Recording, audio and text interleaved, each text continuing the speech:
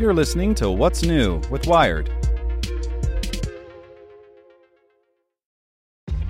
This episode is brought to you by ShipStation.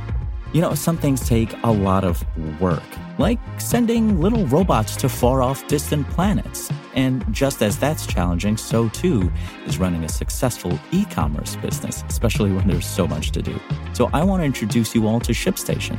Now, I love using ShipStation because of its easy-to-use dashboard, which makes managing orders and printing labels a breeze and super smooth. Oh, and the customer service is just out of this world. It's exactly what you need to help grow your business. Sign up for your free 60-day trial at shipstation.com/technews. That's shipstation.com/technews. This podcast is supported by Tools and Weapons, the podcast hosted by Microsoft Vice Chair and President Brad Smith. Each episode features insight you won't find anywhere else from the center of the conversation surrounding emerging technologies like AI. Right now on the podcast, you can hear a special episode where Brad Smith lays out Microsoft's vision for a vibrant marketplace driving the new AI economy.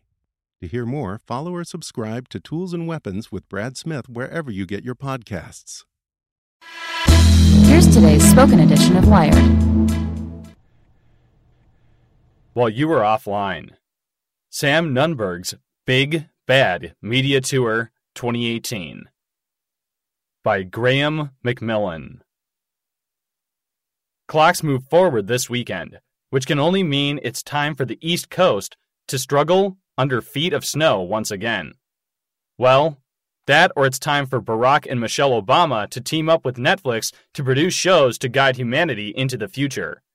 While the world keeps turning, however, let's answer this one very important question. What was the rest of the internet up to last week? Sam Nunberg does the rounds. What happened? In a move that surely delighted everyone who'd ever wanted to ignore all legal advice and do something stupid, one witness in the ongoing investigation into potential Russian interference in the 2016 election decided to do a media tour after receiving a subpoena for evidence. Whoops. What really happened? Before last week, it's probably fair to say that most people hadn't heard of Sam Nunberg. Prior to Monday, he was pretty much known as a former Donald Trump campaign aide who didn't like Trump. After this week, though, well, now everyone knows who Sam Nunberg is. How amazing was Nunberg's MSNBC call? Amazing enough that people couldn't really believe it was happening at the time. Impressively enough, things only got stranger. Once Nunberg was finished talking to Katie Tour, he started calling up other news shows for follow-ups. As people started wondering whether he was sending a message to Trump or simply having some kind of public breakdown, many theories abounded. Some people were just stunned that it didn't seem to stop. The takeaway. The best part of it all? After a full day of telling people that he wasn't going to cooperate with special counsel Robert Mueller, he then changed his mind and decided that, you know what? He'll cooperate after all. The resignation of Gary Cohn. What happened? The saga of people leaving the White House continued last week as the director of the National Economic Council and chief economic advisor to President Trump jumped ship. What really happened? He stuck with the president through thick, thin, and his talk of both sides following the Charlottesville white supremacist rally. But last week, Gary Cohn, the director of the National Economic Council, finally found the thing that pushed him over the edge: trade tariffs. The New York Times broke the story, but the news quickly spread. Cohn was leaving, and it was a big deal. As always, Twitter was swift to react. While many were quick to praise Cohn as a man of principle, others wanted to put his resignation in some much-needed perspective. Turns out, some people were upset about Cohn's departure, and those people were the ones with money who paid attention to what the Trump administration does in respect to financial planning. That doesn't seem like an incredibly positive sign, but the White House, as is traditional, wanted to play down the very idea that this was a problem. How do those inside the building really feel, though? Let's just look at how a couple of key figures Cohn worked with reacted to the news. Globalist, huh? That's not too surprising, but as some pointed out, that can be read as an anti-Semitic term. The takeaway. But where will Cohn go now? Coming up after the break. What happened? How best to announce a major foreign policy moment? Maybe teasing it in the press room, like it's a promo for The Apprentice. Can that be forgiven if it's what it appears to be? What really happened? It seemed like just a normal Thursday in the White House, which is to say chaotic, filled with great energy. Until, out of nowhere, the president came into the press room to drop an unexpected tease to the media. That's certainly exciting, but if you know what's more exciting, finding out that the Pentagon wasn't in the loop. No, wait. That's terrifying, not exciting. So everyone wondered, what could it be? Things started to leak early. Because, well, of course they did. Turns out, the rumors were true. Trump had agreed to meet with North Korean leader Kim Jong-un after months of nuclear brinksmanship and name-calling. Remember Rocket Man and boasts of bigger buttons? Some were thrilled with the news. Indeed, U.S. Senator Lindsey Graham of South Carolina got very excited, offering a statement that seemed like a dare. Why would you tell North Koreans not to play Trump? Isn't that a huge part of the reason they're doing this? You're just going to make them want to do it even more. Don't say things like that. No wonder that others were, shall we say, less than enthused about the move. But let's be optimistic for a brief second. While accepting that such naivety is only likely to lead to heartache down the road.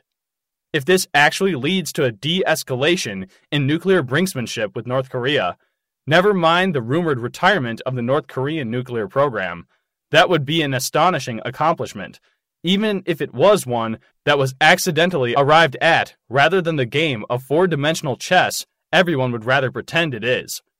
Here's to the potential continuation of peace. The takeaway? There is one thing that almost everyone can count on during whatever happens in the meeting between the leaders, of course. More stormy weather. What happened? Just when you thought there was no more juice left in the Stormy Daniels/Donald Trump affair, things continued to get, well, juicier. What really happened? Let's check in on the apparently ongoing Stormy Daniels/Donald Trump affair.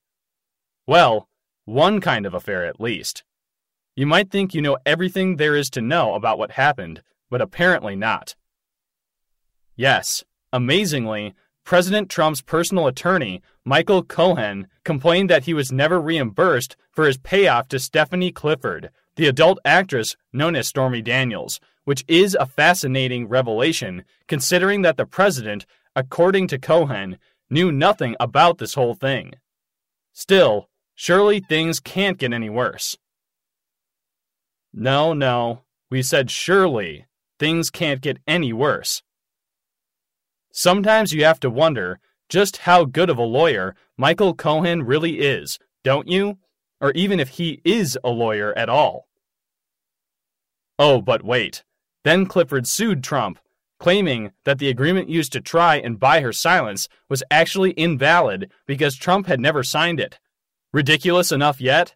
Well, then there's what the lawsuit actually revealed. Yes, the lawsuit turned out to be required reading that raised all kinds of questions, some of which were asked to the person whose job is supposed to be answering questions for the president. Of course, that response raised a somewhat obvious problem. This apparently didn't go down well in the White House. As everyone talked about Trump's unhappiness, some pointed out that it's not like it was the press secretary's fault, per se. Who'd work in the White House at this point? No matter what you do, you're more than likely to upset the man in the Oval Office. The takeaway. At least there's nothing inherently contradictory in the positions taken here. They're all gonna laugh at you. What happened? What would you do if your Amazon Alexa just started laughing at you for no immediately obvious reason? What really happened? It's been a while since we've thought about the idea that artificial intelligences and new technologies are actually going to betray humanity. And yet, here it is. Amazon's Alexa is laughing at people. Spooky and weird, as we're sure you'd agree. But it turns out that person wasn't alone. Yes, this is how the Terminator starts these days. The robot revolution is all about home devices loudly judging the people who use them. Many, of course, saw this coming.